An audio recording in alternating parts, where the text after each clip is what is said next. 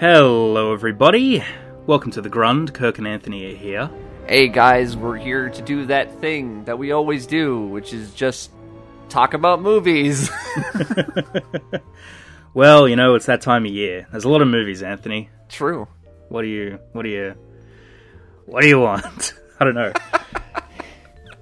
Well, let's talk about some other stuff that we've been watching or getting into recently. Sure. How about that? Why not? Yeah, let's do that. So, this past week, I've been watching a little cartoon show from the 90s. You may have heard of it. You may have not. I don't know. Kirk, have you ever watched X-Men, the animated series? I was hoping you were going to bring this up. Yes. In fact, I have watched X-Men, the animated series. In fact, that shows probably the reason that you're listening to me today. So, True. Yeah, that's actually pretty in a true. roundabout sort of way, yeah. So, I don't really know why. Ray and I just started, watching through the show. That's pretty much it. Is we started to watch it on Disney Plus. It's available there, and the first few seasons have a really short episode count. It's like 13 episodes each, and I'm an X-Men fan. I've seen the first season before. I haven't actually watched past that. I've seen bits and pieces and I've seen episodes, but I've never actually sat down and watched the full show before.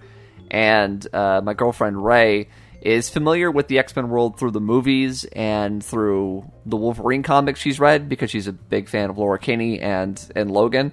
So she's read Wolverine specific comic books. But in terms of the X-Men, that's a whole universe, there's a whole slew of wacky, crazy characters.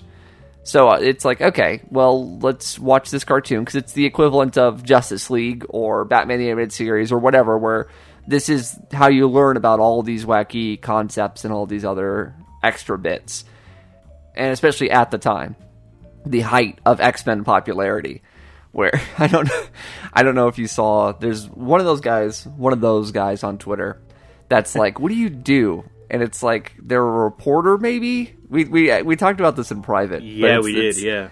It's like the people that, you check their Twitter, and their accomplishment is that they were at the Inhumans, or Eternals, I got Inhumans on the mind, Eternals premiere, and they interviewed somebody.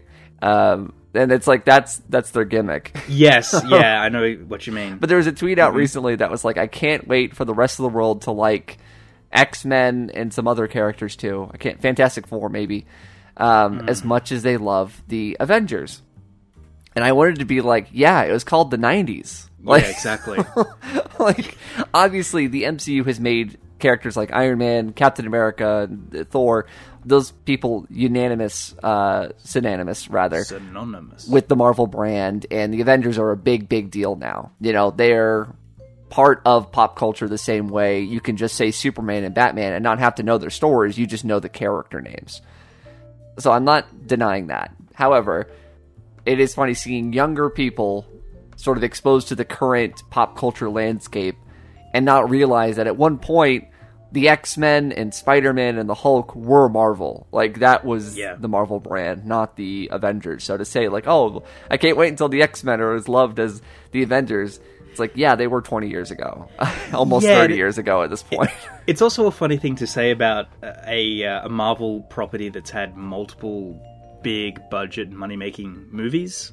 Mm-hmm. It's one thing for them to be obviously they saved Marvel from going bankrupt at one stage, X-Men in the comics, and, X-Men number 1 was... I don't know if it still is. I don't know. But it, at one stage, was the highest selling comic book of all time. Yeah. So it's obviously the X-Men are popular, so that's a weird thing to say anyway. Long story short, yes, the X-Men cartoon is a great way to introduce somebody who's not familiar with X-Men into a whole bunch of cool X-Men stuff. Yes. And so watching this cartoon, I was amazed at, it sort of holds up. It holds up in certain ways. There's a 2-part series on YouTube that I'd highly recommend. If you just look up Previously on X-Men, Part 1 and Part 2, you'll see some amazing out of context X-Men clips. Yes. It is it is great. When those parts happened in the show, I was so ecstatic because they're weird. Like, there's just so many things of, like, because of the limitations of the budget or whatever, just like it being a cartoon, where something exciting is happening and maybe a character will then say something and then everyone goes like quiet and then they'll like walk out of frame weird. Like it's hard to explain. You kind of just have to experience it, how silly some certain things are. That being said, there is so much good in the show in terms of it still being relevant to this day. Like, I can't tell you how many times I've sarcastically said while watching the show, but keep politics out of my comic books. Because that's all this show is. Like, it is amazing just how often they are in your face with the idea of the X-Men are hated. The X-Men are, you know, these people that, like, other people want to eradicate. They want to get rid of. Like, there's a point in season 1, Senator Kelly is on TV yelling about mutants, and he straight up says internment camps. And it's like, that's a very real world relatable term that you can apply. So there's no, like, mistaking what he means by that, which is crazy. I feel like if that was said in a comic book today, people would be complaining of like, oh, I can't believe that they're being this on the nose about blah, blah, blah. It's like, well, they've always been doing that with the X-Men especially. It's kind of their gimmick. There's a episode we just watched recently in season 3, one of your personal favorites, where, spoiler alert, it's after the Phoenix Saga, Jean Grey is presumed dead.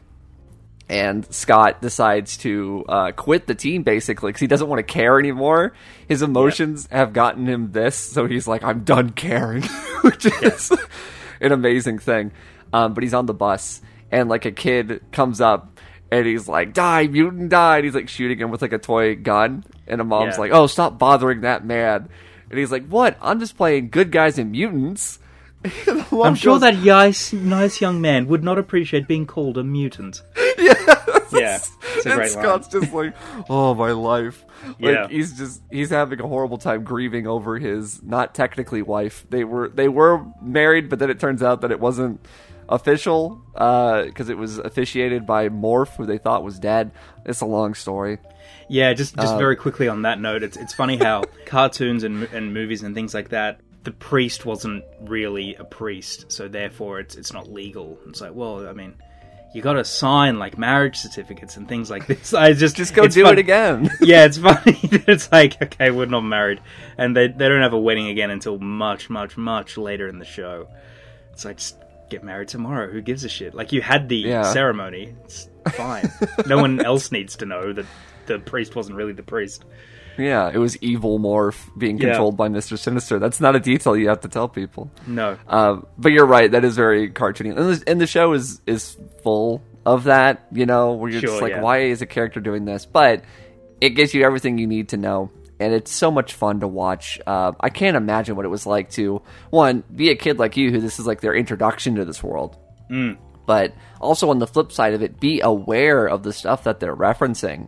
Like, and that's something to keep in mind, is that if you go back and you watch the show, it's like, this is almost the first of its kind. Like, there was the weird sort of motion comic-y cartoons of the 60s and whatnot, and then there was the sort of Spider-Man and his amazing friends, and that had other characters in it, like Doctor Strange and Captain America, and there's the crossover with the X-Men.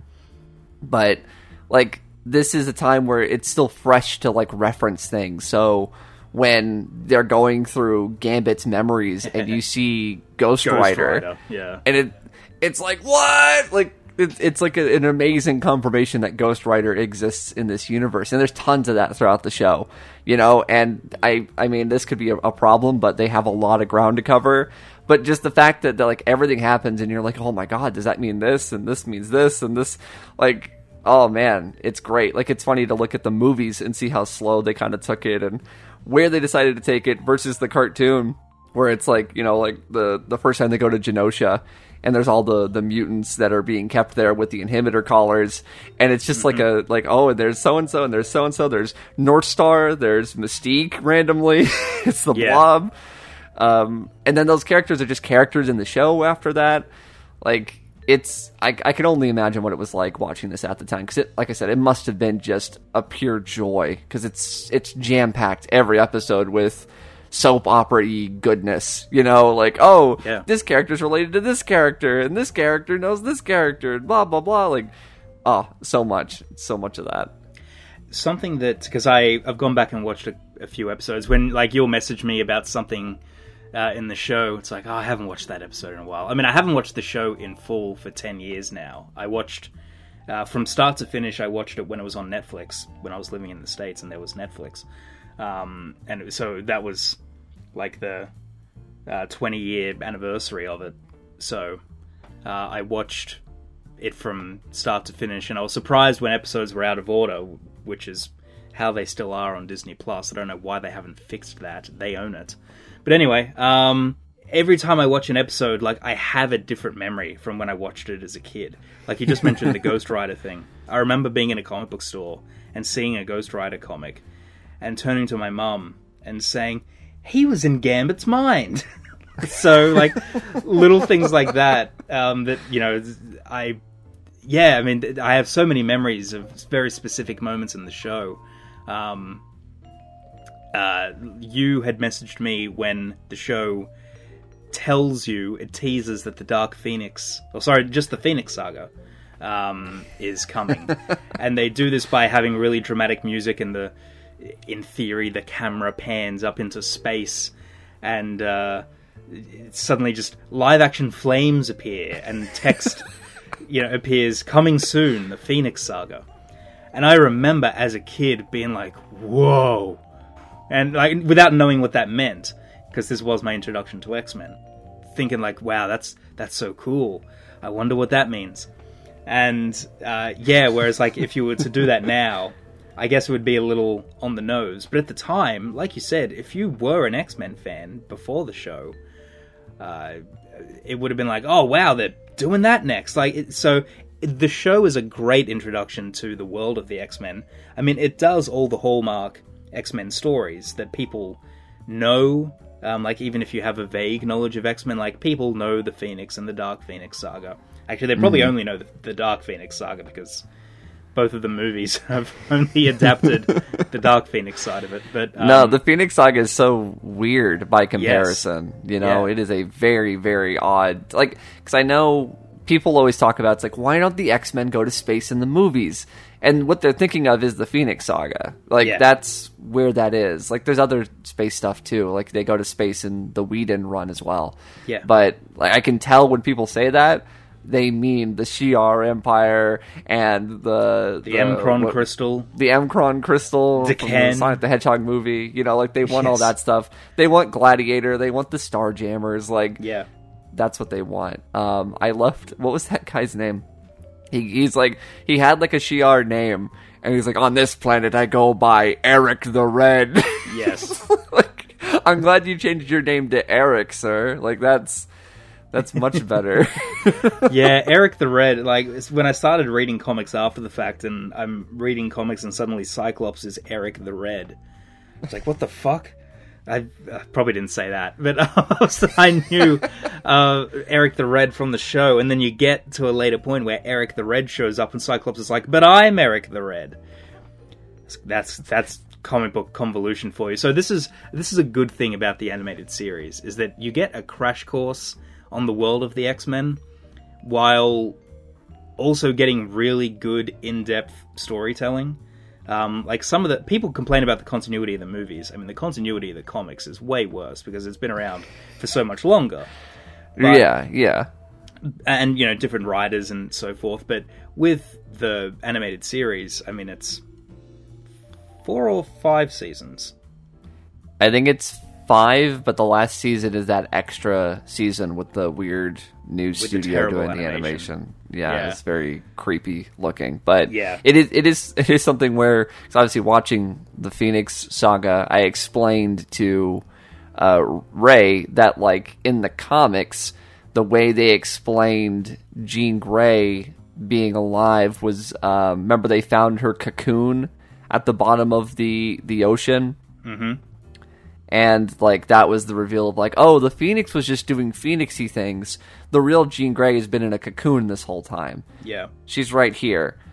And it's like, that's weird, you know? Yeah. But that was a comics thing of, like, well, we killed Jean Grey. Oops. Yeah. We need that character back. And we've already done a thing where we thought it was the reincarnation of her. Yes. That's actually secretly a clone. We've done everything. She was in a cocoon. Yeah.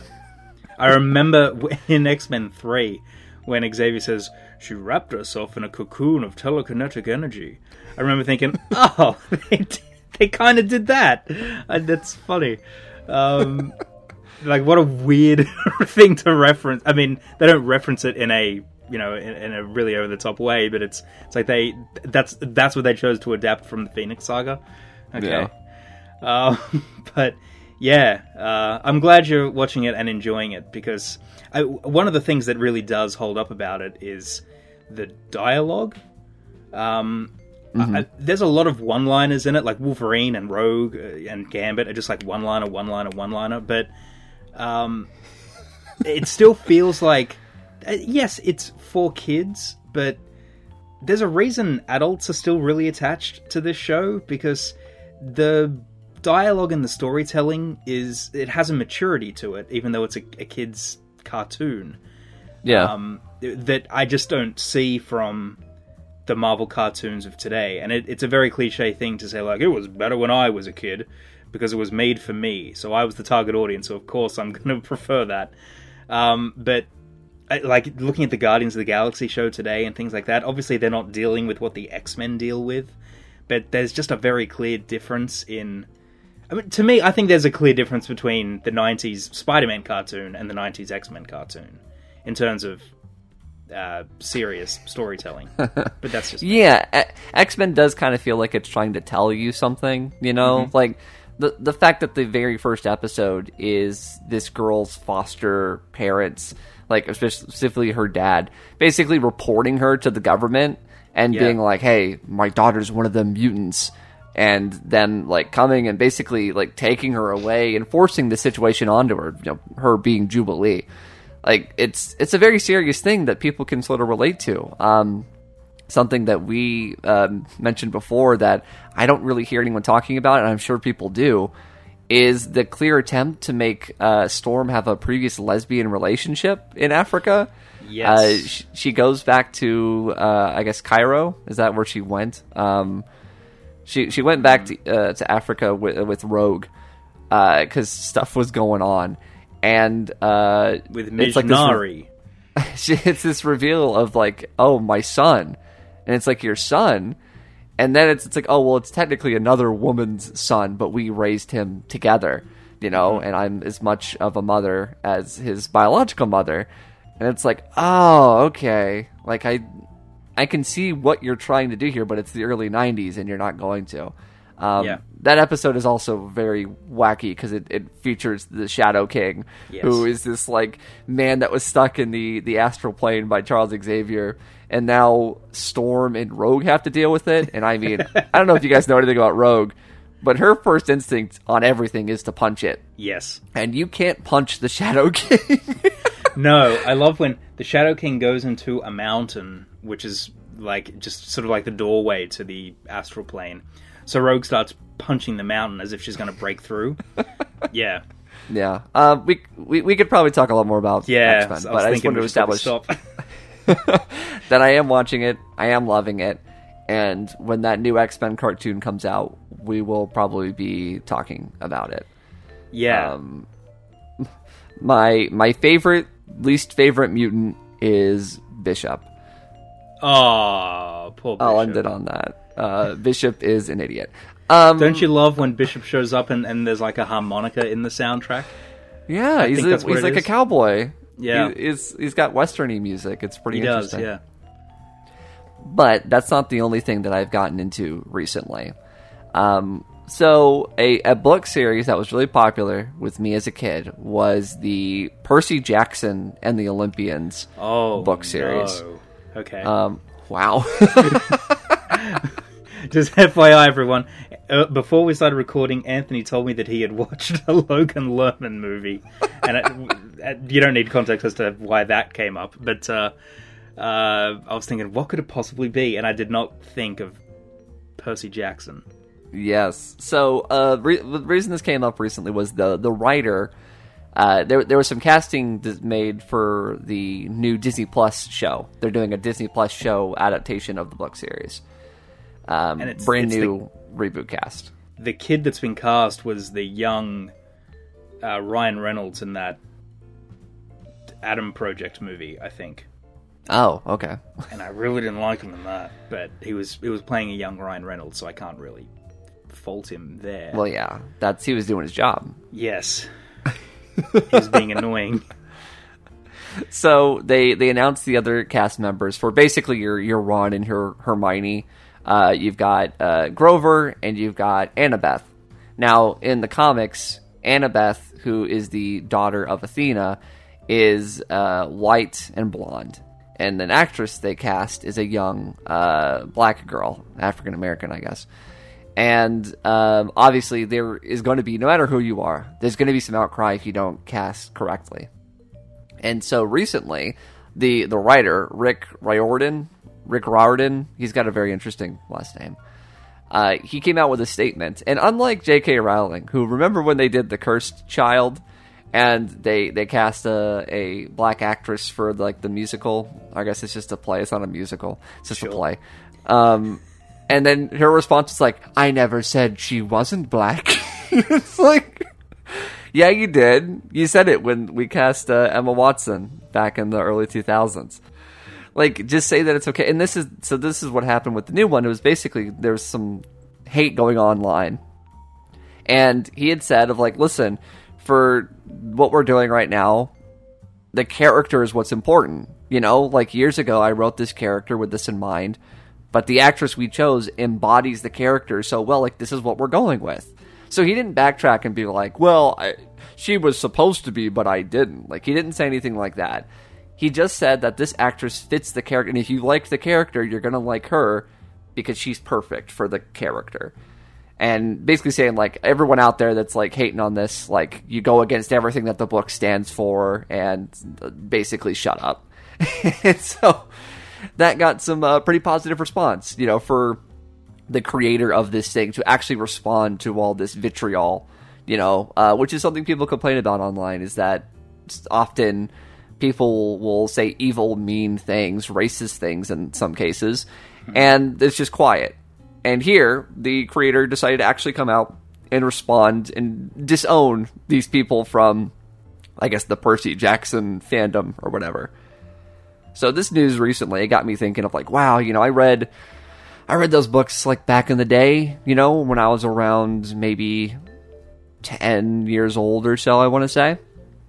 It was mainly because actually he came to my school. He's from San Antonio originally. Right. And he came to the school basically to get kids excited about the book and all that, which was really neat. It is and this is where I'm going to talk about some more. This series is definitely a kids fantasy adventure series, not Babies First, but it's an easier reading level than say Harry Potter. Okay, if you were to open up the book, the text is slightly bigger, it's spaced out more, it is not at the same length or I said reading level as say Harry Potter. And so I often hear a lot of people my age, slightly younger, but still around my age, that are so hyped for Percy Jackson stuff. And it's yeah, I like Percy Jackson, but that was a franchise that I was into as a kid, It's it'd be getting excited, and I'm not saying these are exactly the same, but getting excited about something I don't know, Danny Phantom. It's yeah, Danny Phantom was a cartoon from when I was a kid, or Ben 10. Sure. It's yeah, Ben 10, I loved Ben 10 back in the day, but I wouldn't be losing my mind if they announced a Ben 10 movie, And that's going to come at some point as well. I mean, it's surprising they haven't, Yeah. Obviously they made those for TV movies when the show was on, but yeah, there's going to be a big budget Ben 10 within this decade for sure.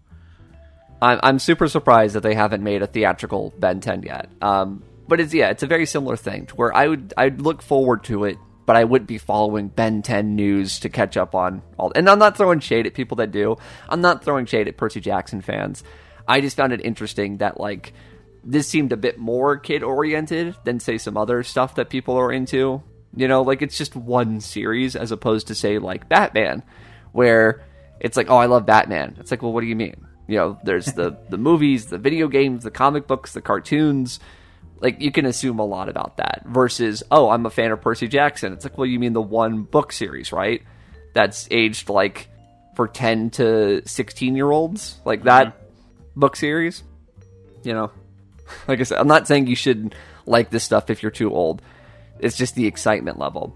So I decided to actually go back and listen to the audiobooks, because Ray had never read those books, and I haven't read them in over a decade.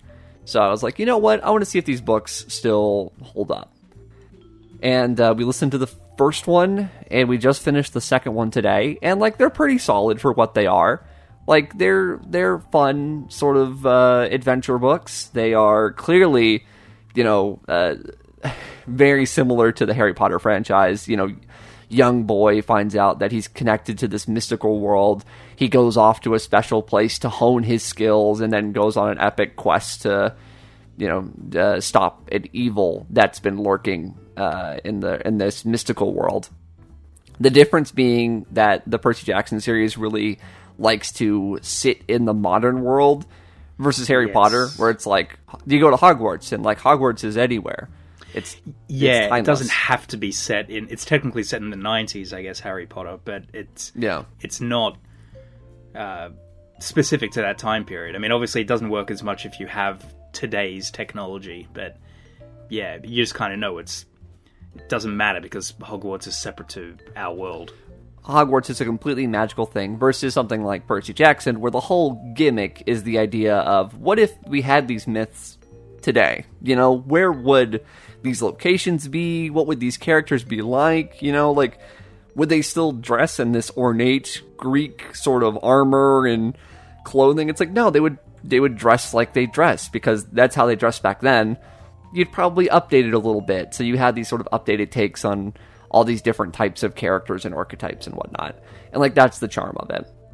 And so after listening to the first book and being like, you know what, that was like a pretty solid young adult sort of closer to children's fantasy adventure series.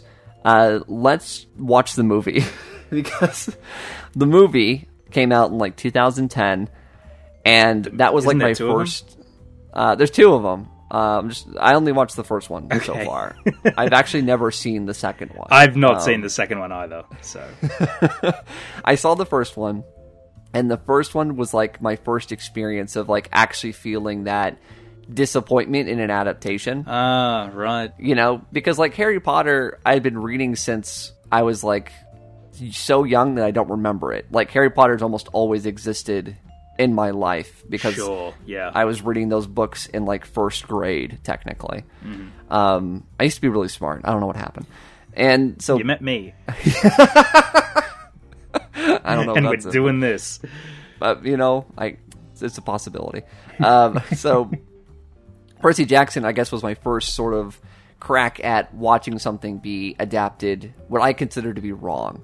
You know, like, I read the book, I fell in love with the characters and all the different things that happened, and then I saw the movie, and it wasn't what the book was. Like, there was just straight up alterations, there was things that were just completely, like, wrong, and it was very upsetting for me as, I guess I would have been 15 years old, you know? So that was rough. And I'd heard, you know, I kind of, I guess, built up this mindset of, like, well, if you didn't know the books, it's probably like a decently fine movie. It's pretty simple. But watching it today, I think that's wrong. This movie is 2 hours long, which is 30 minutes less than Sorcerer's Stone. And really, that should not be the case, because there is so much in here, especially after just listening to the book. There's so much that's just like sped up, or forgotten about or whatever. Like, it is ridiculous. Like, and I can see now why I was so upset at the time, because like there's entire plots and like character specific details that are just absent from the film that completely change how the characters work, how the motives work, like everything. Like almost everything has changed, where it, especially considering this is supposed to be a series, it technically got another film, so you knew that they wanted to do more. But there's entire things that are like built up and then paid off later, and like all of that is completely out the window. Like from the very beginning, it's completely different. Which was strange, you know. I guess it's like I reversed it. I hated it, and then I assumed that it wasn't the movie's fault, it was my fault for being a fan of the source material. And now I'm back to being like, well, no, that wasn't even close to what the source material was. A major thing is they aged up all the characters. Like, yes. Percy Jackson is supposed to be like 12 years old. Logan Lerman is, I don't know how old he is. I assume he's playing 16, but he looks 20. I was going to say, he's definitely 20, surely. Like, it's, so yeah, you got that whole movie effect on top of the fact that the character itself is just way too old. Yeah, it's very, very strange. So it was, I guess it was kind of a good thing to feel this justification of like, you know what, I was right. This movie does suck. And I never saw the sequel. I know it has Nathan Fillion in it as Hermes. That's interesting. But I never saw it. And I guess I'll watch it now that I've listened to the second book, so I can do all the comparisons again. But it was very strange. And I guess I didn't listen to these books so that I could check out the Disney Plus series. Like, I'm not exactly excited for it. I'm just sort of going down a nostalgia trip. But I guess I'll check it out when it happens, but don't expect to hear from me about it. I'm not like counting down the days to the new Percy Jackson adaptation. That's not my plan with this. I have no attachment to the books. I didn't even realize when the first film came out that, I mean, I think in the trailer it says like based on the book series, because that's what all of those sorts of films have. But yeah. Like, I didn't know what it was. Like, the first teaser trailer is him going up the elevator. Do you remember that? Yeah. Yeah, and I think I got that before. I have no memory of what I got it before. It was 2010. But I remember thinking like, what is this? And when it came up, it was like Percy Jackson and the Lightning Thief, which I think is just what it was called out here. I remember thinking, oh, it's a little Harry Potter-y, and you know that series is about to end. And then you see the film, and it's like, oh, it's a schoolboy and his two friends on a magical journey. It's like, okay, this feels directed by Christopher Columbus. Exactly, that's the other thing. So it does feel like America's answer to Harry Potter. At least it did to me, because I didn't read the books. Yeah. I saw the film not in cinemas. I watched it, I guess, around the time it had come out, but I really don't have a lot of memories of it. I remember being surprised that Uma Thurman was in it. And she plays like Poison Ivy, almost like basically. It's like exactly the same, this sort of overly sexual, like it was very hard to not just quote Poison Ivy while watching that scene the other day. It's very silly. And I do remember thinking like, oh, you're better than this, aren't you? Like, what's going on? And I also remember that the scene where Percy Jackson starts to discover stuff or whatever, and wheelchair-bound Pierce Brosnan and Brandon T. Jackson are like suddenly talking about they found him, we don't know what to do, we got to take, here's a pen, and it's like, it was the most uncinematic like way to do it. I just remember thinking, this is just like three people standing in an empty room. It doesn't feel like that special, and so I won't be checking out any Percy Jackson TV show. I'm sorry, I didn't grow up with it, so I don't need to read or listen to books that are made for teenagers. Now, I'm good. No, don't do that. Don't put yourself through that. and if you grew up loving Percy Jackson, I mean, and you're excited for the show, more power to you. You know, this is the age of something that you grew up on is going to get a movie or a show, or everything that you grew up with. You know, because that's what sells. So, it's all going to get shows and movies now. Yeah, that's the new gimmick. Is taking those things, and if you remember them, boy howdy, are you in for a treat which I guess kind of leads into, I guess, the main event of today's episode here. The newest hit film that's sweeping the nation. People love it. People hate it. What is the film? What are we talking about? I don't remember. It's called The Northman. We both saw The Northman. The Northman is one of the best movies I saw this year. It is so good. I mean, boy howdy. It's in one of the trailers, so it's not a spoiler. But there's a fight that Revenge of the Sith wishes it could have. Good lord. It is gorgeous. Yeah. Love this film. Fantastic film. Before we get deep into The Northman, I do just want to say one thing, because you brought it up.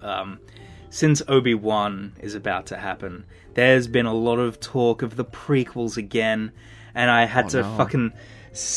I didn't have to, but I sat there and watched Ewan McGregor talk about how, like, you know, we made these films for kids, and now we're hearing, you know, from these kids, because they're adults, about how much they loved it. I loved those films after they got a bit of a bashing by the critics, and I was like, this is not a way to sell the prequels. And is this like are we actually acknowledging that Star Wars is for kids, so all these stupid adults can shut up now? And at one point, Hayden Christensen spoke up and is like, the third film is like a brilliant movie. And I was like, okay, I'm done. I don't need this in my life. Please. So anyway. Wow. The Northman is great. I like Robert Eggers' first film, The Witch. Never seen it. I didn't love The Lighthouse the way everyone else loved it. Yeah, I appreciate a lot about it. Like, it's so wacky and out there, and the performances are great, but it just wasn't my cup of tea, personally. I can appreciate what it was going for, and I understand why everyone loves it the way they do. Whereas this was like his most commercial, kind of general audience style movie. It's funny when I've seen a lot of reviews saying it's weird, and I was like, I mean, I guess it's not weird in the sense that The Lighthouse is weird, and I think people are going to expect that when, you know, people are putting that in their reviews. And then I've also seen reviews where people were expecting it to be like that, and it wasn't, so then they were disappointed because they found it to be a really standard revenge story. We'll get the next movie we talk about. We'll talk about how people don't know what movies are anymore, and how you can just sort of slap a label on it and claim that it is that. But yeah, if people are saying this is weird, I mean, yeah, there's weird stuff in it. I won't lie, because as I just said, I've never seen either of his films. I'm familiar with The Vavitch, and I know of The Lighthouse as well. And I know you don't care for it, and my dad doesn't like The Lighthouse, and that's all I know about the movie. Well, so there's that. So earlier in this film, there's a scene in which characters are like burping and farting. Yes. And I was like, okay, I'm not against this yet, but I need to prepare myself if this is the movie that I'm going to watch. Yes. Like I needed to sort of adjust myself, because I didn't know. Like I saw a trailer for this film, and that was it. That's all I really knew about it. I didn't even know that the story was the sort of story that Hamlet was based on. I didn't know that information. Yeah. So when this was happening, I was like, okay, like I'm not going to shun this movie just yet. I just need to prepare myself if this is the, and then it's not for the rest of the film. It really isn't that. There's like some gore and some nudity that it doesn't hold back on. But I wouldn't call this movie, like, gory or overly violent. Like, no, I mean, there are more violent violence. There are more. Like, this isn't gory in the sense that, like, you know, in a horror movie, you might see someone stabbed in the face, and then they'll, like, run around with a knife in their face or whatever. Like, it's not like that, but there's some graphic violence in this. I mean, it doesn't shy away. If it wants to show you, it will show you, but it does not go out of its way to be like, yeah, look at the blood. You know, it doesn't really do that. Sure. You mentioned the burping and farting earlier, because I had the same reaction of like, oh god, because there's a lot of that in The Lighthouse that people just find hilarious, that Willem Dafoe just farts throughout the movie, and I was like, oh no, I hope it's not going to be weird like that. And then it's not. Like, it is really only that scene. And Willem Dafoe was in that scene as well, which I thought was funny. He makes him fart. He's the one that makes him that happen, so, yeah.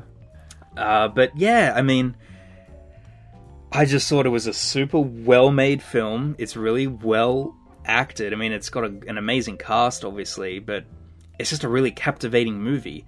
It is a revenge story. The story is simple when you break it down, but it's just so captivating. It's like, this guy's getting revenge, and he's essentially undercover, in this really old Viking setting. And it's great. It's one of those things. It's like when it finished, I was like, oh man, I just saw a movie. I see a lot of stuff, and I'm not going to talk much about this, but I saw the Nick Cage movie, the Unbearable Weight of Massive Talent. I was going to say the other way loud around. And incredibly close. I think that's what it's called. That's what it's called. He falls off the Twin Towers in it. I didn't like that movie, and I understand why people like the movie, but that was like I was hoping it wasn't going to be reference the movie of like Nick Cage's career, and it's only half that, but it's referencing the most commercial, like the memey parts of his career. Like I did get a chuckle of, the pillow that was like a thing online of like when you rub it one way, it shows one pattern, then you rub it the other way and it reveals like Nicolas Cage's face. Yeah, I think my cousin has one of those, and she's right. like 12 or 13 or something. So one of those is in the movie, and like when it was just like in the background, I went, that's funny. They're like, I know what that is. And then like they draw attention to it. I was like, okay, that's... I hate references like that, where it's like, it's funny if it's in the background and you notice it. You almost do like the Rick Dalton meme point, like when you see it. But then the movie draws attention to it, and it's like, okay, well, it's not that clever anymore, because now it's drawing attention to it.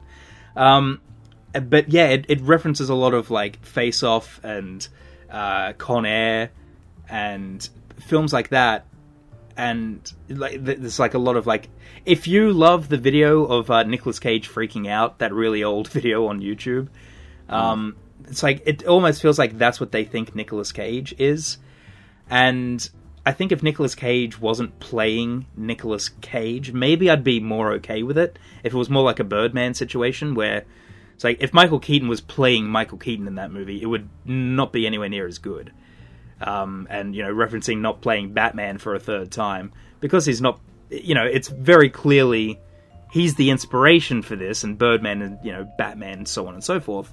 I think if this movie was that, and Nicolas Cage was just playing an actor who's kind of like Nicolas Cage, then I think I'd be more okay with it. But they're referencing how he hasn't made a good movie in years, and I was thinking, well, I just saw Pig last year.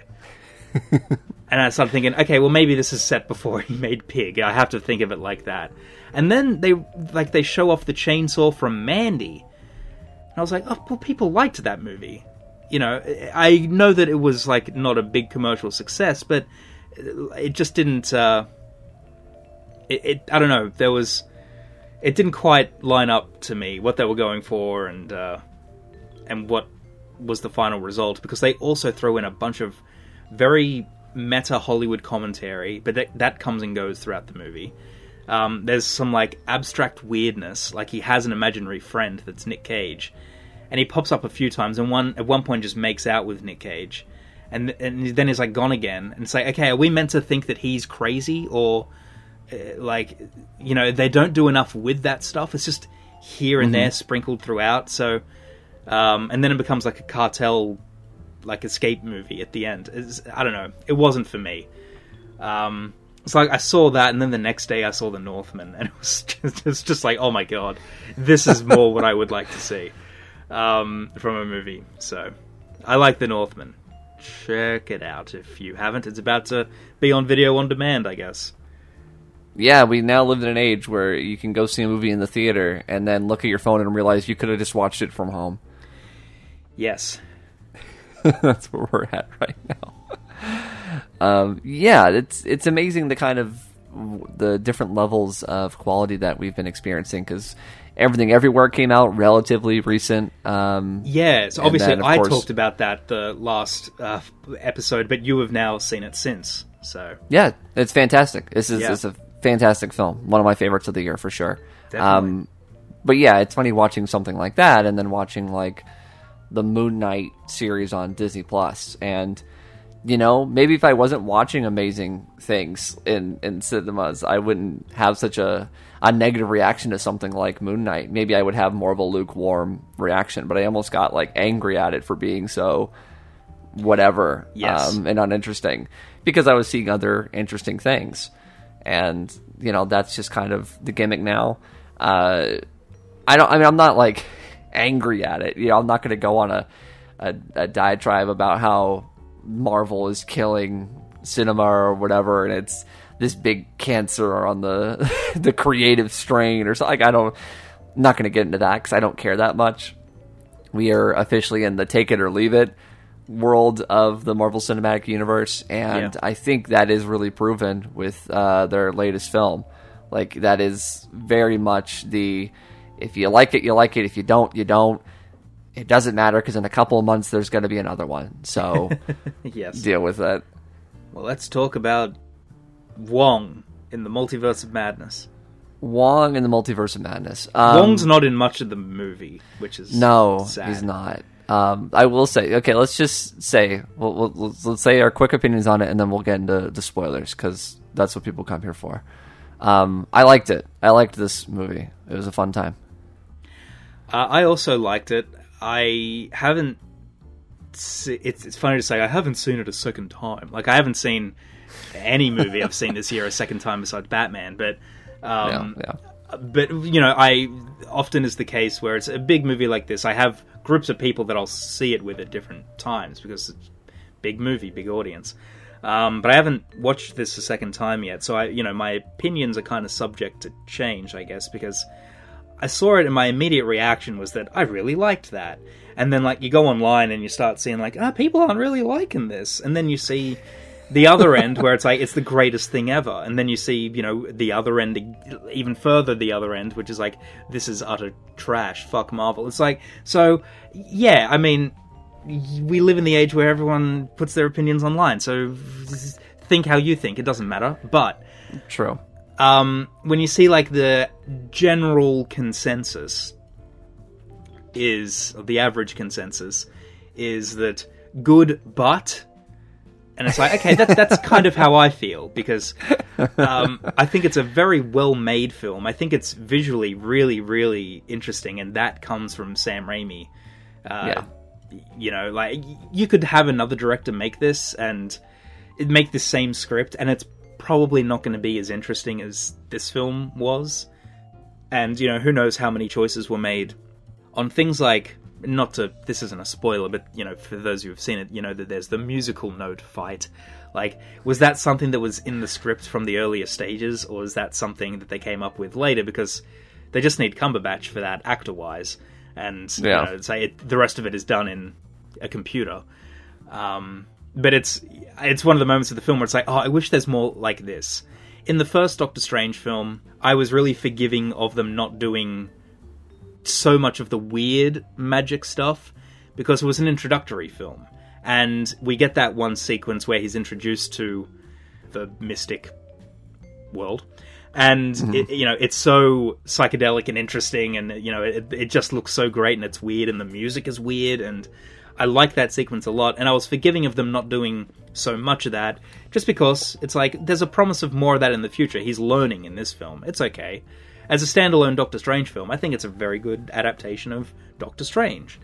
And then with this film, the Multiverse of Madness, I think it lives up to the madness part of the name, because there's a lot of madness in it.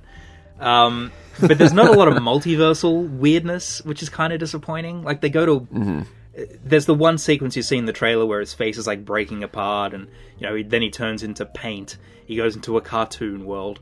And it looks like he goes into, like, you could say it's like, it looks like a Blade Runner world, but it's probably like the 2099 world. And then it looks like he goes through a silent movie, and it's like, that's probably Marvel Noir. So, he goes to the Savage Land. He does go to the Savage Land. I picked that. So that's good. Yes, I kind of would like more of that. I'm fine with that being like a 10-second sequence, but it would have been nice if we got some more weirdness like that, because they kind of just go to one other reality and spend a big chunk of the film there, and then he goes to one other reality, and then it's back to our world, basically. And I think there's different ways to sort of take this, because there is down right to like a specific concept is very similar to Everything Everywhere. This sort of jumping into alternate universe bodies thing. And I guess you can take that in two ways. You could either completely dismiss this movie because another movie did a fantastic story about this sort of woman trying to keep her life together and wonder what if, ironically. Or you can say, well, that movie did a really interesting, like, unique thing. I'm going to watch this for the schlock that it is. And I think that's what I sort of ended up doing with it, is accepting that it's like, well, this is like a fun Marvel flick. A part of it that, like, I don't blame movie people for not really enjoying. But as a comic book guy, I did like that this felt like I just picked up the 5-issue Doctor Strange story event called Multiverse of Madness. And sometimes when you read comic books, there's a whole lot of history before, and there's going to be a whole lot of history afterwards, and you either know it or you don't. And I kind of got that vibe from this, is that, like, this is weird just in the Marvel Universe now. There's no, like, hand-holdy stuff. Yeah. This, I mean, honestly, I'm sure people can make some arguments here or there. You need to watch WandaVision for this movie to have more of an impact on you character-wise, because you're not going to really grasp what Wanda is doing. Like, you understand it's not like it's crazy, you know, but sure, to understand what she was doing to get here, why she's in a costume all of a sudden, where she got this evil book, all that stuff is in the show. Just quickly on that note, because I think the idea of, like, wanting to be with your children, if you want to, like, put Wanda's arc in the film down to that simplicity, like, that, everyone can understand that without having to see anything before it. But if the last time you saw Wanda was Avengers Endgame, you will be confused about why she is the way she is in this. And the film doesn't do, I don't think, a good enough job at explaining how we got from WandaVision to this. Because, like, there's that after-credit scene in WandaVision where she's, you know, reading that evil book. And, you know, she's in her astral form, and she's also awake. And the reveal in WandaVision is kind of like, oh, people can only be in their astral form when they're asleep or knocked out, like they're unconscious. So she can be conscious and do this. That's interesting. And the film doesn't really do anything with that. But, I don't know. Like, we go from, to use an old school term, we get a heel turn without ever seeing how she turned heel. Like, she's... Well, the evil book did it. Yeah, and I guess that's the thing. We blame it on the evil book, and it's kind of like, okay. And again, it made her dip her fingers in black goo, and it made her evil. Yeah, again, like, if you pay, like, close attention to WandaVision, you know that Agatha had the black fingers, so you see her with the black fingers in this, and you go, oh, she's a witch. I used to work there. I was going to say. But, I don't know. Because I guess when they did it, I was like, okay, we're just doing this. She was a villain in the comics, I'm used to this, whatever. And then I just kind of sat back and enjoyed it. But when I really spend any time thinking about it, it's like, wow, she was the bad guy in this, and that's going to be a big shock to people. And if you are, like, a big Wanda fan, like MCU Wanda, I'm trying to say Wanda without saying the character's name. I wonder how you'll feel. Right. Well, I have an answer for you. They love it because she was so powerful, insanely powerful, and they understand her reasoning for what she did, which is love, I guess. I saw her turn a man into noodles and burst his head. But then what did the other Wanda do? She forgave her for turning Reed Richards to noodles. Okay. So it's kind of funny how Wanda's kind of gone, like, reverse her comic history. Because, I mean, she technically did start off as a villain in the MCU. Yeah, she was a villain in the first one. Yeah, kind of. But she's an Avenger by the end of it. Sure. And so it's like she basically starts out as an Avenger and then becomes a supervillain. And it's funny how it's basically been like reversed from her comics. She went from being, in the comics, it was an X-Men villain to then becoming an Avenger.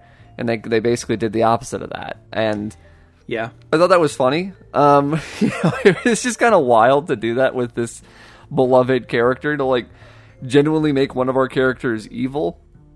Because obviously we had things like Civil War where it pitted characters against each other, and it's like, oh, who do I side with? You know, the guy that wants to register people, or the guy that doesn't want to do that.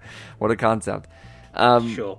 So it's weird that they kind of did that and just like straight up made a character the villain, because they established that very, very early on in the film. Which, once again, you're either down with it or you're not. But Wanda's just straight up evil. And she it's her fault. She like accidentally reveals a piece of information and then is just like, alright, fuck it, and then reveals that she's been living in Hell World for however long, and basically tells Doctor Strange of like, I'm being nice right now. You either let me kill a child so I can go get 2 other children, or I'm gonna kill you. Like, she's just, there's no redemption, and I found that really funny, to be honest. This was just where we were going with it. It's like, this is Wanda Maximoff, you know, like, this is the character that tragically had to kill her robot husband, and then Thanos was like, yeah, that's nice and all, but, and then reverse time. So it's funny that now she's just a cackling, crazy, Evil Dead witch at one point. Yeah, that's true. It's funny with Wanda, because I remember after Age of Ultron, people saying like, I didn't really care for Wanda. I was like, oh, really? She was one of the aspects of the movie that I really liked. I mean, you know, I don't love that movie very much, but but I do like the sequence where she makes Black Widow, Cap, and Thor think of things. Black Widow thinks of being in the Red Room with Julie Delpy, and you know, so on and so forth. It's like, I like that sequence, and that's kind of Scarlet Witch stuff that I like. So for me, I was like, oh, they did the Scarlet Witch pretty well. If you're going to tell a story where she's a villain and then joins the Avengers, I thought they actually did a pretty good job. So then, like, WandaVision was kind of like, this is really Scarlet Witch. I mean, she's making imaginary babies and she's married to the Vision, and it's like, this is Wanda. And then you get to this, and it's like, but this is still Wanda. I mean, I still see this as the Scarlet Witch. It's just, if you want to, like, connect the dots, then it starts to get real messy, because it's like, all of these different films, I think, have adapted Scarlet Witch in a way that's like, I can pinpoint, like, where in the comics that this has taken influence from, and obviously we're getting a lot of House of M era Scarlet Witch between this film and WandaVision. Which some people do not like, I should add. They are... Why? Comic book like enjoyers, because it's like, I think that's what she's been defined as since that event. You know, yeah, she killed off an entire species. Essentially, that's a pretty big event to be remembered for. Well, that's the thing. I think it's that, like, people don't like that happened. They don't like the idea of this character basically wiping out the X-Men. And then it being like, okay, you know, it's like, that's her now. She's like a bad guy. Because how do you come back from that? It's a big character changing event. And you know, I don't really have an issue with her. I don't have an issue with her doing it. I'm trying to figure out a way to say that. I don't know. I don't really like House of M, but I don't mind that this character took that drastic route. But I understand that if people, it's like, you are a fan of a character, and the only thing people bring up is this one story that is not really about her. Like, it is, but it isn't. And then she's been basically defined by that quote her entire fictional career afterwards. It's like, well, I actually like her from this period. It's like, oh, does that have anything to do with this book? And it's like, no. Yeah, I guess related to the time she was crazy. I'm not even referring to the No More Mutants thing, because to me, like, the thing I remember about that book is where she creates an alternate, she changes reality to give everyone, you know, their wish. And meanwhile, she's just trying to live her life with her kids. And, you know, everyone's like, no, Wanda, you can't do it. I don't care if you gave us all our dream this isn't real. Like, that's what I think of when I think of that story. So for her to just be like, well, fuck the X-Men, no more mutants, is like a very funny, drastic decision that she makes. But yeah, to me, I'm more thinking about how she's like trying to be a mother, and Doctor Strange is constantly like, you can't do that. And that's what we get in this movie. Like, there's a scene where he just straight up says, they're not real. And I was like, oh my god. And they're not. Doing it. And they're really not. I guess that's kind of the funny thing about this Wanda, is that, like, and I guess that's what I was surprised by, is just how much they drove her to that point. You know? Because I didn't... So, once major spoilers, I guess. Well, we already said it. She fucking dies at the end of this. And I was like, yeah, fucking kill her. Because I don't care, because she was a psychopath that was gonna, like, when she shows up in the alternate universe and, like, she's like, hey, kids. The kids are, like, screaming and crying, and she thinks that it'll be, and so she, like, smashes her other self against the wall in the kitchen. Yeah. And she just expects her kids to be like, come on, I'm mom now. Yeah. It was really funny. And just, I was happy that she died, because she brutally murdered people, and she went past the point. You know, she almost killed Wong. You know, like, yeah, that's pretty bad. Wanda is not worth saving at that point. Yeah, I can't wait to find out what White Vision has to say about this. Yeah, you know, he's somewhere out there in the stratosphere. He's like, I think she was my wife. Either way, she's dead now. So my idea for the mid-credit scene, I had put together one of those bingo cards for this movie. And then, the minutes after I put it together is when the Reed Richards thing leaked, and I was like, okay, well, they cross off half of the shit on this list. Okay, never mind. So I thought the mid-credit scene was going to be like, we go shot of the rubble, and then White Vision shows up and finds her, picks her up and flies away, kind of like when he does that in Age of Ultron, and we'd go from there. Because there's no way she's dead. Like, I know she collapses underneath a bunch of rubble, but she's not dead. I mean, we were just talking about Jean Grey in a cocoon of telekinetic energy. I mean, it's going to be something like that. Yeah, it's comic book movies. I mean, I'm sure she's alive. Why? I can't believe that. There's no way they got rid of this character now. No you know? way. Like, no. She's coming back. It's fine. So yeah, I thought White Vision was going to show up in this and save her, but he didn't. And I would have preferred that to the mid-credit scene that they did. The final note that this movie ends on is such a like, whoa, I wonder what's going to happen next. Apparently he's nothing. Fine. He's just walking around.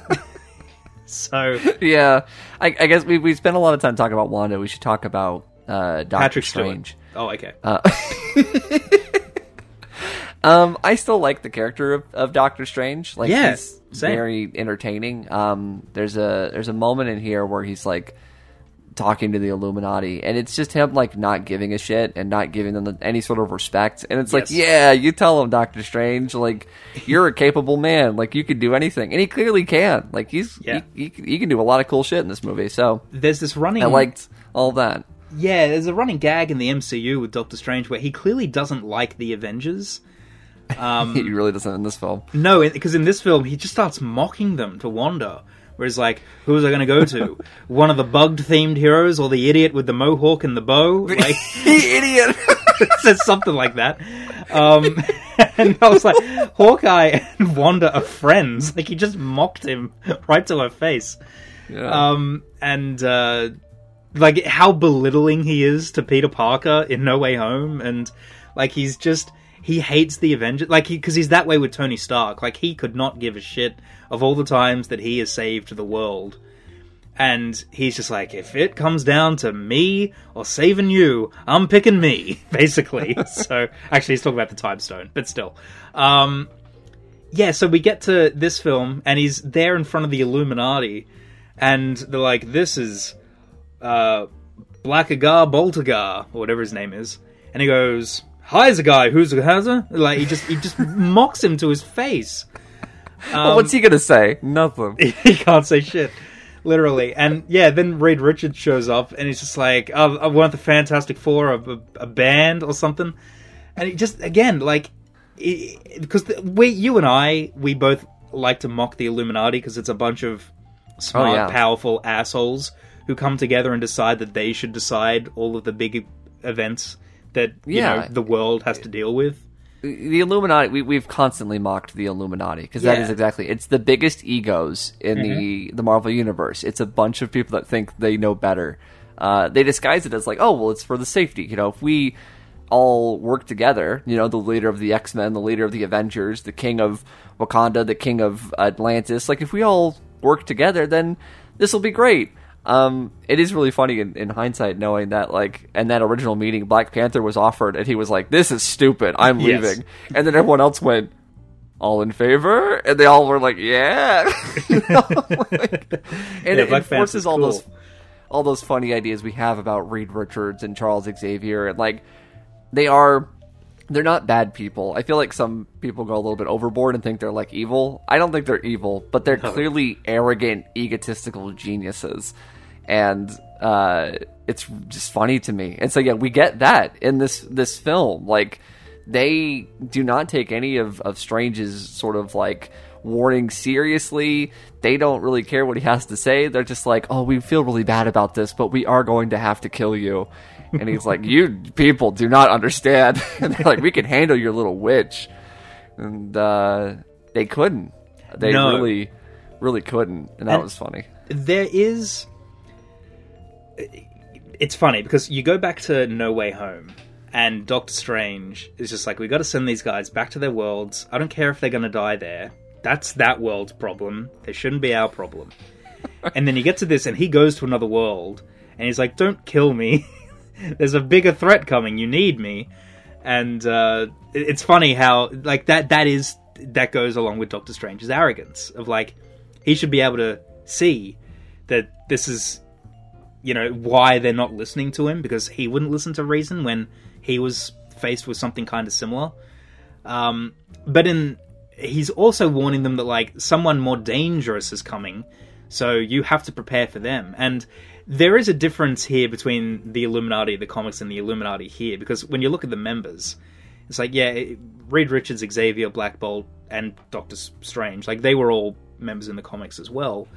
Mm-hmm. But here we have Maria Rambeau, who is just like, we can handle your little witch. It's like, okay, like, so she's like Captain Marvel. She's just like, her answer is to punch things really hard. Right. Because I guess it's kind of like they're all leaders. Is she, and this is just sort of guessing, is she like the leader of the Guardians of the Galaxy or something? Like, yeah, I guess that's... What purpose does she... Because you could assume Carter is the leader of the Avengers. Yes. But, like, what does she lead? Space? The Marvels? Does that still happen in that reality? Who knows?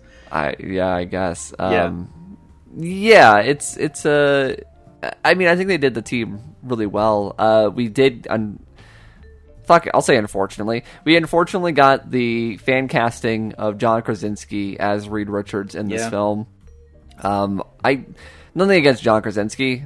I think he has potential to be a good Reed Richards. It's just that the internet has made up this idea that he's the only casting choice for this role. And I just don't agree with that. And, I mean, he was fine in this movie for the 5 seconds he was in it. I think his costume didn't look very good, but he didn't do a bad job. I was fine with the costume. I don't know. The Fantastic Four suits are just a big blue onesie, unitard. Well, that's the problem. Is that it was the onesie with a bunch of extra shit on it, and it looked ugly. That's like, the MCU. I don't know. I don't mind the special effects. People could be like, what's he not wearing a costume? It's like, yeah, they didn't make a fucking costume because he was there on set for a day. Yeah. There's a rumor that this was probably reshoots, because this movie did have reshoots, pretty recently last year. And it's possible they added Reed Richards and maybe even Black Bolt in, because they're only in this for a little bit and they don't do anything other than stand or sit there. So and that all could have been reshoots. And also, like, because I think, like, Patrick Stewart, for example, he might have been shooting Picard when they were shooting this movie at the time. Like, there's scheduling conflicts, and they go back and they shoot stuff when those guys are ready. Like, Elizabeth Olsen was just doing one of those lie detector test interviews I can't remember who do those. Variety or something. I don't know. And like she was given a photo of John Krasinski, and she was talking about how she hasn't worked with him, and the person's like, "You're in a movie with him right now," and so yeah, it's like, oh, okay, that reveals it. Like she, these people weren't on set at the same time. This is another No Way Home thing. Like,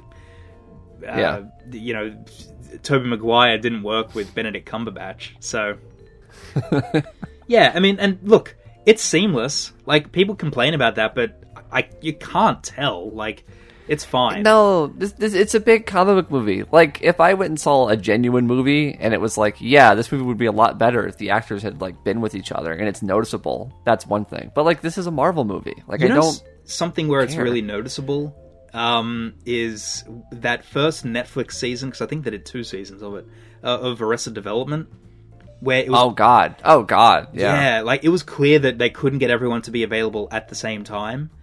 And so, like, characters are just gone for a whole episode or will only be in it for, like, a few seconds. And then there's a scene where it's clear that they, like, green screened Liza Minnelli into a shot, for example. And, yeah, like, something like that where it's not got a huge budget and it's not a special effects feature. And it's hindering the actual, show. Yeah. That was an ensemble comedy show. And... Yeah. You ruined that. Yes, I mean that season sucks. It killed the show for me. But, yeah. So like you can't tell. Like I don't know. Maybe I was just like invested in what was happening because I'm a Marvel dork at the end of the day. But yes, look, I guess we can talk about theater experiences now because this is where that scene really reveals what type of audience you're watching it with. Because right before it is the Bruce Campbell scene, and. I was with people who went, hey! And it was very clear that not a lot of people in the audience were doing the same thing. And then after the after-credit scene, when we were leaving, I heard someone explaining, Peter's proposing and he's holding onto the ring and he keeps going in and out of the... And I was like, oh, that person's explaining who Bruce Campbell is to a friend. And I'm hearing that's happened. Same thing. Yes, you had that experience, and we have friends who had that same experience. So it's super strange to hear people explaining the concept of Bruce Campbell in Sam Raimi movies, but that's exactly what happened. I guess real quick, because you had a reactionary Marvel theater. I did not. There was some murmurs when the Illuminati scenes were happening, but like there were no cheers, there were no applause. It was a very, very quiet theater, which was odd, but I guess it was fine because I wasn't annoyed by people's like nerdgasm, so I guess it was fine. But I understand you did not have that luxury. No, when the name drop of the Illuminati will see you now, I think is what Mordo says, something like that, and the whole audience went, whoa! And I was thinking, fuck, I mean, there was a TV spot that was released a week ago where that line was in it. Did these people not see it? And I'm gathering that people didn't, because I had friends who had no idea that Captain Carter was confirmed or that Xavier would have the yellow chair. And I was like, I was in a TV spot, like, a week ago or a week and a half ago. And they definitely didn't know about the Reed Richards thing. Which, none of us should have known that, but the internet decided to just sort of make that explode. Yeah, because, like, I remember I saw John Krasinski, Reed Richards, and like leak, like all trending. And it's like, even if I didn't click on any of those, I can put 2 and 2 together. When Captain Carter was revealed, there was like a woo, but it wasn't like overwhelming. Then there was Black Bolt, and it was like dead silent. And I just kind of laughed, and I was trying to tell if it was the actor from the show. Not that I ever watched that show, but it was clear by the end of his time there that it was him. Hanson Mount? Elgort. Yeah, Mount, that's it. And then when they revealed Maria Rambeau, again, dead silence. Because no one knows who that was. And then John Krasinski, Jim from The Office, shows up, and people went like, "Wow!" Like but it was clear it was like a surprise. It wasn't like people just playing along. it was clear that people didn't know. So I mean, look. I guess a quick note. It is funny to know that technology that he uses was created by Doctor Doom in the comics. It's like one of his most like highest advancements in all of technology. The portal. So thing. So it's kind of funny to imagine that in this universe, Doom invented that, Reed beat him, and now he uses that so he doesn't have to like use the stairs anymore. That's pretty great. So good. That's a very Reed Richards move. So I'm happy with that. But, yeah. There was a reaction, but there was not like a crowd explosion reaction in my theater. It was like whispers. And then when Xavier showed up, it was like a very. It was, again, because everyone knew who was in it, but it was clear that was the one everyone was playing along for. There was like an applause and like, woo! To see him like someone was making an entrance that we liked. That's what it more felt like. You know, when you go and see a play, and then a famous actor walks on stage? It was Patrick like that. Stewart. Patrick Stewart, yeah. I'm sure he gets that all the time. To the point where like my brother was with me and he completely missed the 90s X-Men theme because people were applauding, whereas I heard it and I was like, okay, I see, it's fine. I heard it. You can't help but hear it. It was like, yeah, it's connected to your eardrums. That's true. That was a little bit of a strange thing. Obviously, we talked earlier about how I'm watching the X-Men cartoon. Mm-hmm. And I said to you previously that the 90s cartoon was the last time we got an Xavier that wasn't connected to Patrick Stewart. Because when we got X-Men Evolution, there was influence from the movies. And then even stuff like Wolverine and the X-Men and every future version has a little bit of like Patrick Stewart. You know, just whatever accent you can give him that's like slightly British or posh or something along those lines. Yeah, I mean, in X-Men Evolution, I my brother and I, speaking of him, we had done that commentary on the first episode, but it got flagged. But like, you know, he points out that it's like, Kurt, that's what we're here to learn, and it does sound like Next Generation Picard. Like it sounds like the voice he had in that. So, because I imagine. Because that show, I think, started in like 2001, so maybe when they started recording, the first X-Men movie might not have even been out yet. I don't know, actually. I assume that got greenlit after the movie was successful. I assume so, and that was David Kaye, so he's a pretty well-known voice actor, and it's very clear he's doing a Stewart impression or something along those lines. So it's weird to see the last remnant of a pre-Stewart world is now gone in a way, because I love watching 90s Xavier scream and whatnot, and incredible power.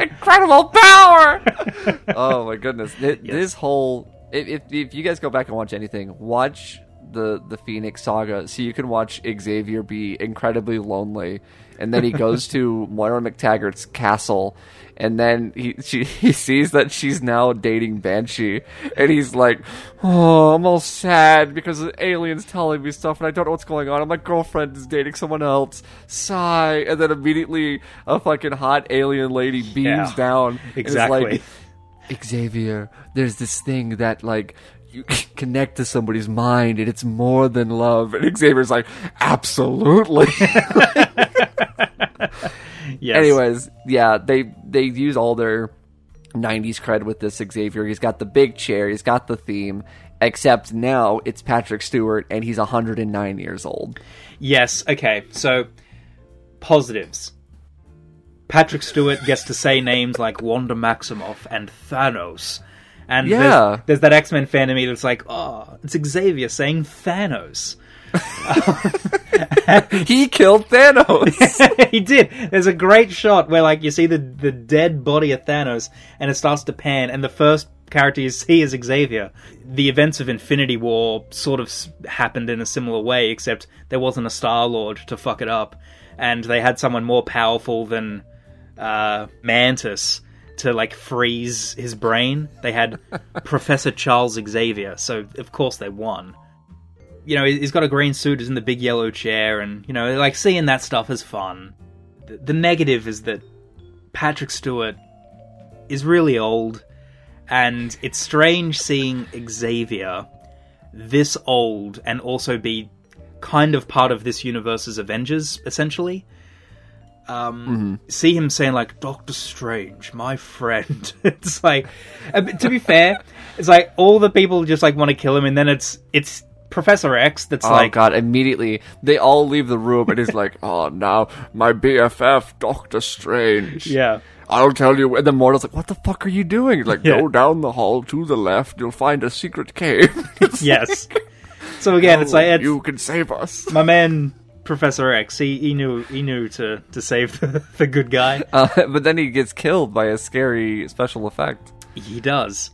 We do hear him say the line from Days of Future Past, which is the other connecting tissue to the movies of just because someone stumbles, loses their way, doesn't mean they're lost forever. And I liked that. I liked that he got to say that line, but it's funny that he almost has to rush the line out.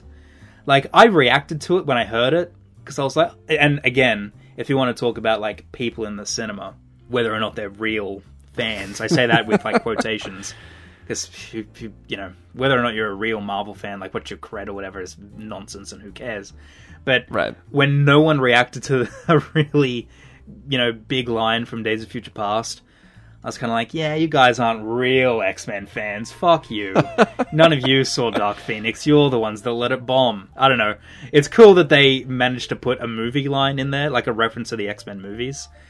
But it was also kind of rushed out there, and it clearly didn't mean much to people. And now people are, like, putting side-by-sides on Instagram of, like, look, it's a reference. I don't mean to be this bitter, everyone, but the X-Men movies died a slow and painful death, okay? So... They did, but now they're alive through ancient cameos in films where all these characters are wiped out in an instant. I mean, there's no more question of who the strongest Avenger is. Like, if you're asking anyone that, you're an idiot, because it's clearly Wanda Maximoff. Like, yes. She can do anything if she puts her mind to it, and she did, so... Yeah, I guess that's another thing to discuss is Sam Raimi.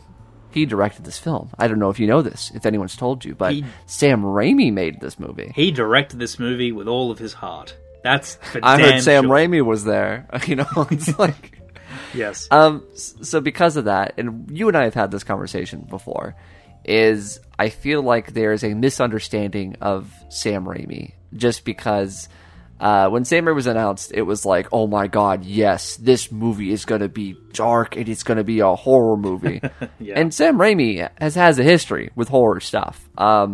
Whether it's the actual horror movies he's made, or, you know, being a kid and seeing Spider-Man 2 for the first time and watching that Doc Ock scene, and it's like, what is happening? Yeah. You know, there is some validity to it. However... I do feel like people miss the mark a bit by just calling him like a horror guy when I think he's just like a theatrical guy and he likes just to do weird stuff. And so as much as a horror guy, he's also a comedy guy. And yes, I hear people praising the horror stuff. I don't really hear people praising any of like the comedy stuff in the film, whether it's intentional or not. And, no, you know, that's kind of an interesting sort of element to it. And so when people say, like, this is a horror movie, it is not. It's got some cool visuals and some scary elements here and there, but if you're saying this is a horror film, I'm sorry, but, like, I don't know if you know what a horror film is. Like, this was a superhero flick. This was not a horror movie. There are certainly horror movie elements in it, and Wanda, you know, there's some jump scares in the movie, technically. But oh, yeah. And there's some... This one pushes the envelope a little bit more when it comes to violence. I mean, not that it's nowhere near as violent as The Northman, which we just said was not as violent as some horror movies. But we also see, you know, a Doctor Strange get impaled on a gate. Like, we see it happen. I did see a review. Maybe it was just someone's tweet or something where, you know, they saw a child start crying and they had to leave the theater when the Illuminati just started getting brutally killed, because we don't see Captain Carter get cut in half, but we know that that's what happened. We do see Black Bolt like explode his own brain, and we see Reed Richards die a really painful death. Like, it's one thing. It's definitely more. It's more than your average Marvel movie. I will not deny that. Yeah. And I've seen some people Like, I think this is a little weird. They'll pull examples from, like, the 80s and be like, this was PG. And it's like, are you fucking kidding? Like, a PG movie then is not the same thing as a PG-13 movie now. No. Like, first of all, PG-13 movies didn't even exist at the time. Second of all, like, there's different reasons for why things get censored. You know, sometimes it's for very minute little things. Yeah. Like, and then the other times it's like you can have all sorts of weird stuff. Like, Army of Darkness is an R-rated film, and they wanted it to make it like NC-17. And they've talked about it before of like, that's a movie with like silly skeleton puppets. Yeah. Like, this is technically like a kid's movie, but because of certain elements, they pushed it. So, I don't know. Those conversations are a little weird, but it does do some things that you wouldn't normally see in the MCU. However, that does not make it a horror film. No, and I will say that I think the comedy... comedy's lacking, and I was actually okay with that, even though it was a Sam Raimi film, and I was expecting some comedy. The MCU comedy can be very hit and miss, and you know, that's the weakest part of No Way Home, I think, is like all the stuff with Ned and like the comedy for the first half of the movie with Flash and his book and all of that. I don't find any of that stuff funny, and then it kind of makes the movie feel a little bit like a joke to me when the movie doesn't take itself that seriously. And I don't mean take itself seriously, you know, in like a pretentious sense. I just mean, like, when everything has to be undercut with a joke, it feels like, okay, then this is just a joke. That's fair, because that is the Marvel thing. And Sam Raimi, leading up to this movie, was talking about how, you know, when he did the Spider-Man films, at least, is like he never played it as a joke. They played it as real, because these are real characters, and you need to treat them with respect. So there's not a lot of like mocking the material, because why are you making this if you feel the need to constantly mock your material? You know, I think the Marvel Universe does that entirely too much. Yeah. This idea that it's like, we have to acknowledge what we're doing, otherwise people are going to think we're lame. And it's like, no, just make the thing. And I feel like we got a lot of that here. There's some really fun stuff. Yeah, I agree. What do you think is to blame for that comedy stuff? Because I think back to, like, I think it really works in the first Avengers movie, but then it becomes too overpowering in Age of Ultron. So is Joss Whedon to blame, or is it like Iron Man 2? Because they did a lot more of that stuff with Tony and Pepper, where it felt a lot more genuine in the first film, whereas in the second film, like when they're arguing and talking over the top of each other, to me it's really annoying, and like the Tony Stark personality kind of becomes a lot more defined based on that movie than the first one. Yeah, I was going to say that it's a mix of both. The fact that Iron Man was the most popular character to come out of the first phase of Marvel movies, mixed with Joss Whedon's Avengers being the reason we even have all of this stuff now. Yeah. Like, it is a mixture of those things. It was, I guess that's kind of the funny thing about the first Avengers film, is that movie's so small comparatively. Yeah. It's so funny to think back to 2012. But, like, that movie only has 6 Avengers, and it takes place over the course of, like, 2 days, right? It's, like, 2 or 3 days. So, that movie is all sort of compact. Versus today, where you go through so many vistas and so many characters, and you have to do all these things and set up all this stuff. And then, Age of Ultron buckles under that weight and those expectations. And I think it works if you're doing it on a smaller scale with certain characters, but then they want that for all their characters. They want those archetypes and those funny bits to really happen. I have a similar problem with the first Ant-Man during the final battle, where our villain, played by Corey Stoll, is like threatening to kill our hero's child. And we're like laughing at the fact that, oh, little Thomas Train is now big. Yeah. And they do that like consecutively. And so I have a very similar thing where it does kind of take the tension out. And I felt like Doctor Strange didn't really do that. I feel like, honestly, and I don't see people talking about this, I feel like Doctor Strange has a pretty like solid idea behind it. Like this idea of accepting your reality and dealing with your past and moving forward instead of dwelling on it. Because that's what the idea is about, is this Stephen Strange is regretting the fact that his relationship didn't work with Christine, played by Rachel McAdams. And Wanda is trying to latch on to this family idea that she created, and because of that, she's going crazy and is trying to get to the world. And it's kind of the same thing with America Chavez, our new character, where she blames herself for this tragedy in her past.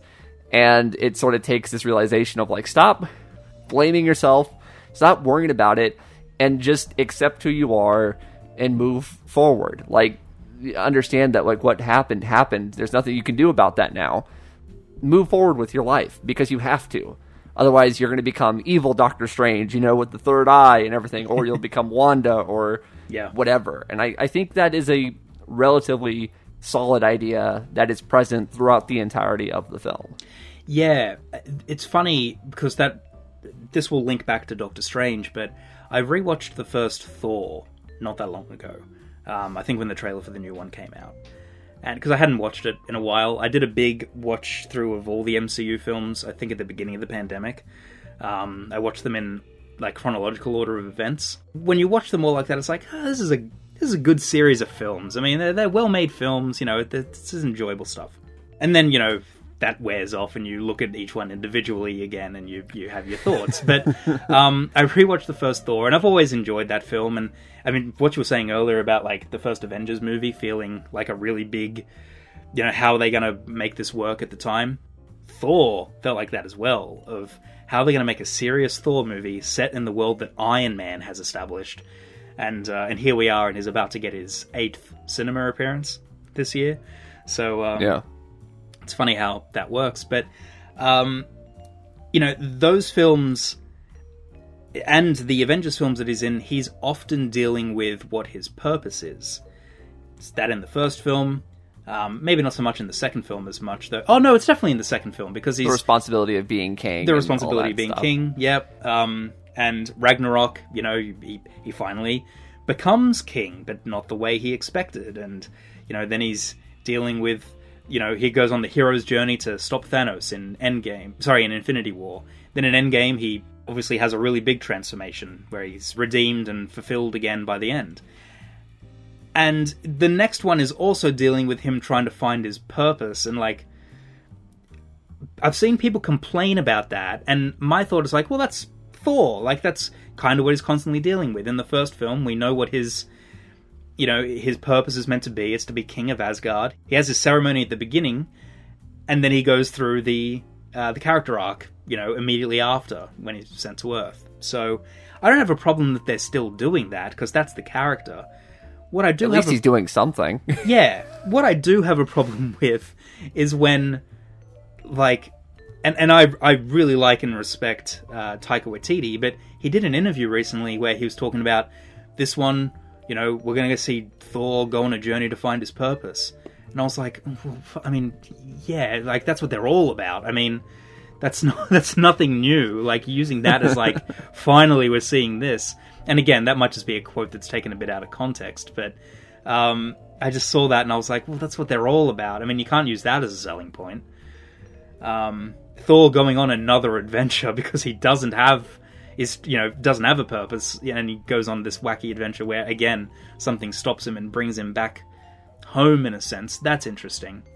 Yeah, I'm reminded of that because I've seen people say that with Doctor Strange, of, the first movie ends with him not sure of what his future is with Christine, and now this film deals with that again, and the question is posed at the beginning, which he asks Wong at the end of, are you happy?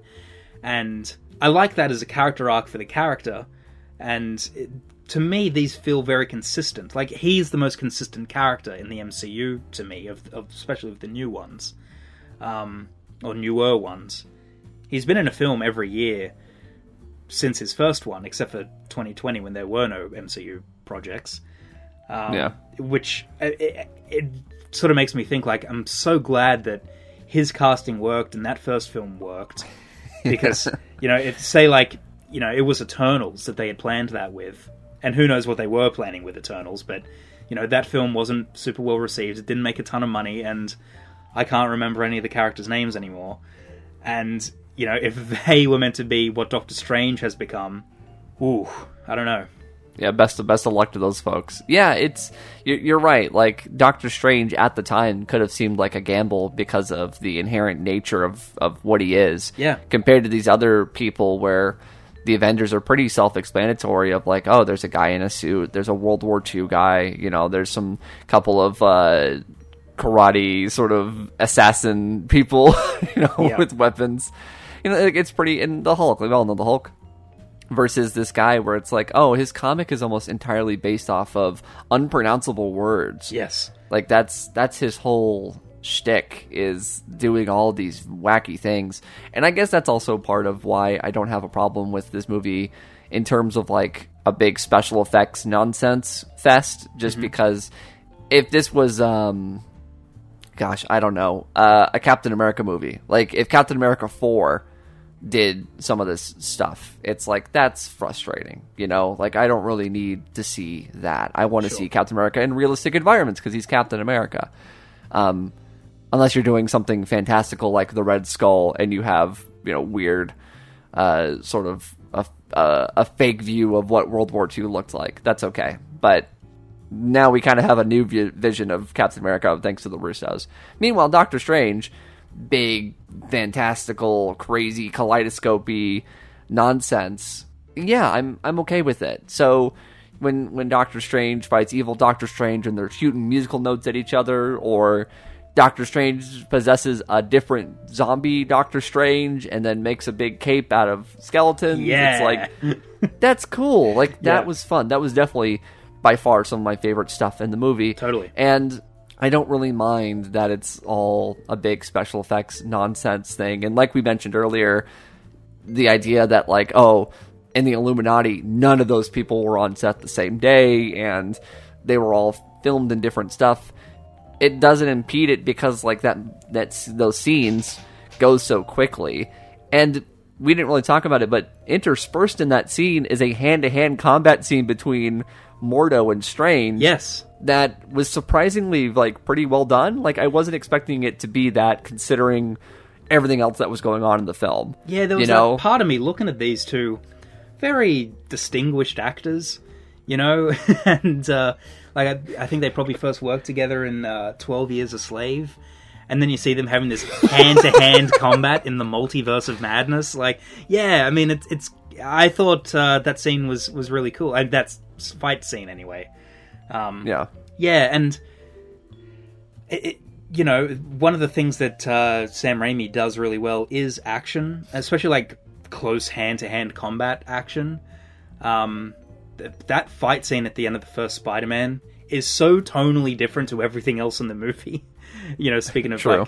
like, horror tones. Like, I remember as a kid kind of being afraid in that scene because, Spider-Man just looks like he has no hope to win this. So it's a different type of fear.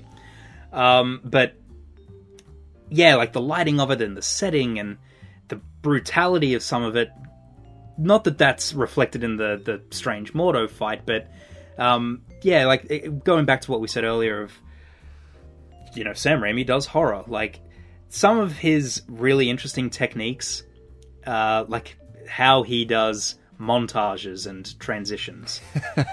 Yes, there are people hating on that stuff for this movie. Fuck those people. I love that That's stuff. so lame. Yeah. Yeah, there's, like you mentioned, one of the best ones is Wanda, like, meditating, doing something, and then, like, you see, like, a silhouette that's, like, out of focus, like, approach the screen and interrupt the Wanda, like, shot, and it's Wong, and that transitions into another.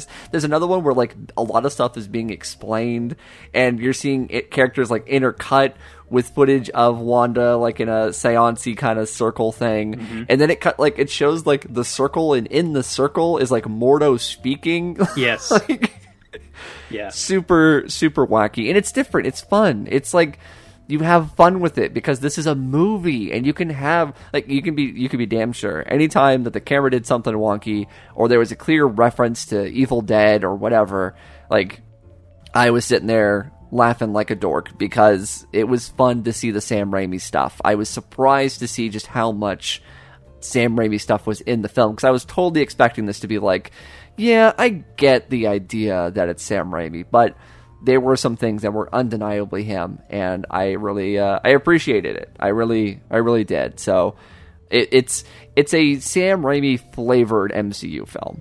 You know, like, yes. It's not a Sam Raimi movie completely, because it has to be a Marvel Cinematic Universe film. You know that when you bought your ticket, so don't be mad about it.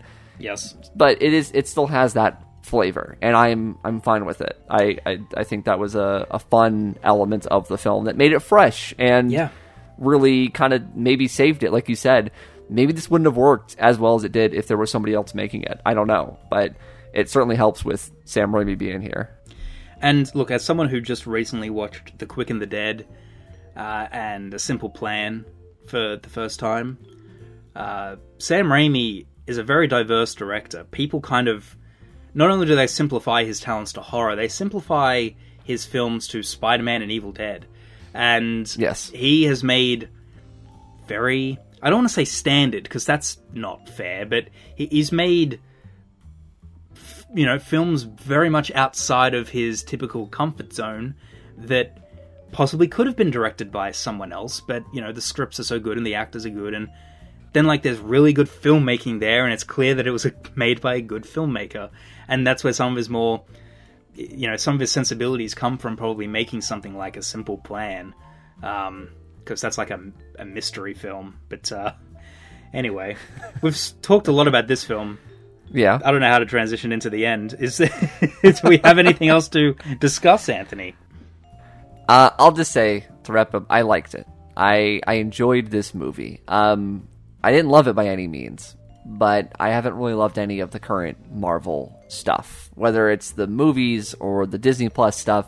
Like Phase 4, I guess we're still calling them phases at this point. Yeah. None of these have, like, stuck in my mind as must-see Marvel entertainment. You know, it's we talked a lot about early Phase 1 stuff, ironically, with, like, Thor and Avengers, and obviously I love the Guardians films. I love Winter Soldier. I think that's genuinely one of the best, you know, not only Marvel Cinematic Universe films, but Marvel films in general. You know, it's the closest that the MCU gets to something like X-Men 2 or Spider-Man 2, in my opinion. Yeah. Maybe not exact for some of you folks out there, but it's the closest. And I liked Infinity War and Endgame for what they are. But in terms of the newer stuff, I enjoy Shang-Chi. I even liked Black Widow to an extent. And I like Spider-Man. But I didn't really love any of those movies, and none of them are going to, like, stick with me.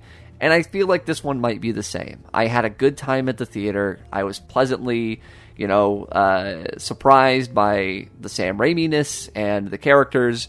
And even though the after credits scene completely undercuts the final shot of the film, I'm not going to be mad when Doctor Strange shows up again. I'll be like, hey, it's Doctor Strange. All right, I'm happy to see him. And that's okay. I'm not pissed off at Marvel, and I'm not raving about how excited I am about the future. It's just like, sure, they continue to be lighthearted fun, and I'm okay with that. Yeah, I think this is definitely the best of the post-Endgame era. Yeah, I guess Phase 4, whatever. Like, including the shows, I think this is the one I've liked the most. It's definitely, I think, the best of the movies, but, you know, with the shows, it's apples and oranges, but, yeah, you know, I'm teetering on calling it great, because I think I liked it that much, but, I also recognize that I'm, like, mad at them for almost manufacturing the audience cheering, you know, by having, like, John Krasinski there as Reed Richards, who I just don't buy at all as the smartest man in the universe or whatever. You know, I like John Krasinski as well, and I think he's been a good filmmaker, and I think he's a fine actor, but I've never understood that fan cast, and it only stems from he and Emily Blunt being a couple, and people wanting to cast a couple as Reed and Sue, and one is tall and has brown hair, and one is a blonde woman. So. Yeah.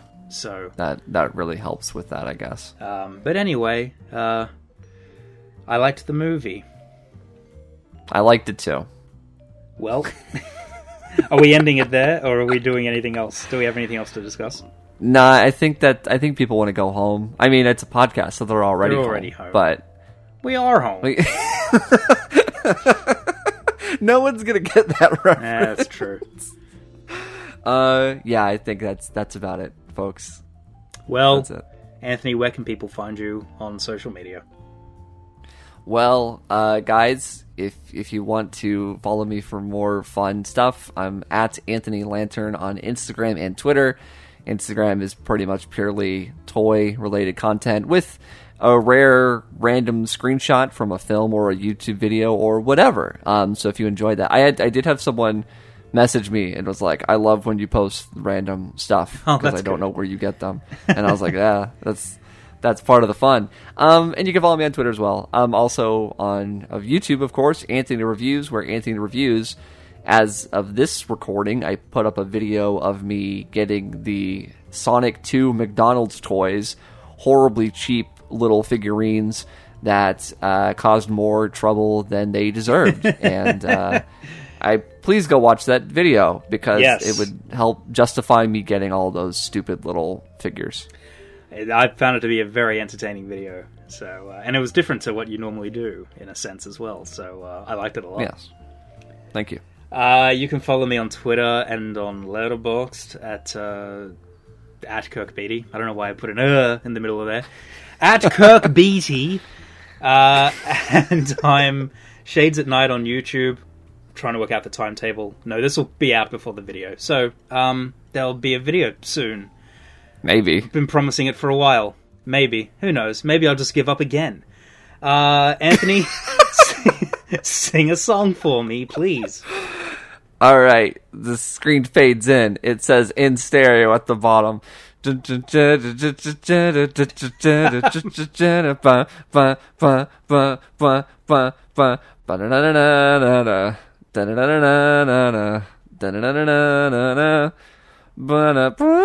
you notice in the cartoon Xavier has like these holes in the back of his chair? I assume in the movie Doctor Strange he also had those holes, and that's where the song was coming from. He was just like he played it blaring himself. it from his chair.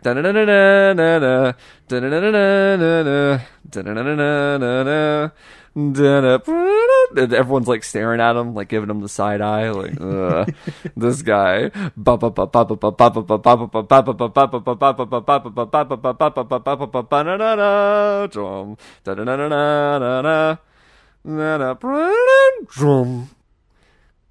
That's not the sound that the electricity makes as it goes across the X-Men logo. Shut up, Bobby.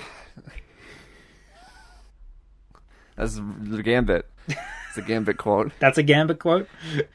Yeah. No, it's Bobby, shut up! And he pushes him out of frame. That's Bobby, shut up? Yeah. We'll reverse it in the edit. Okay.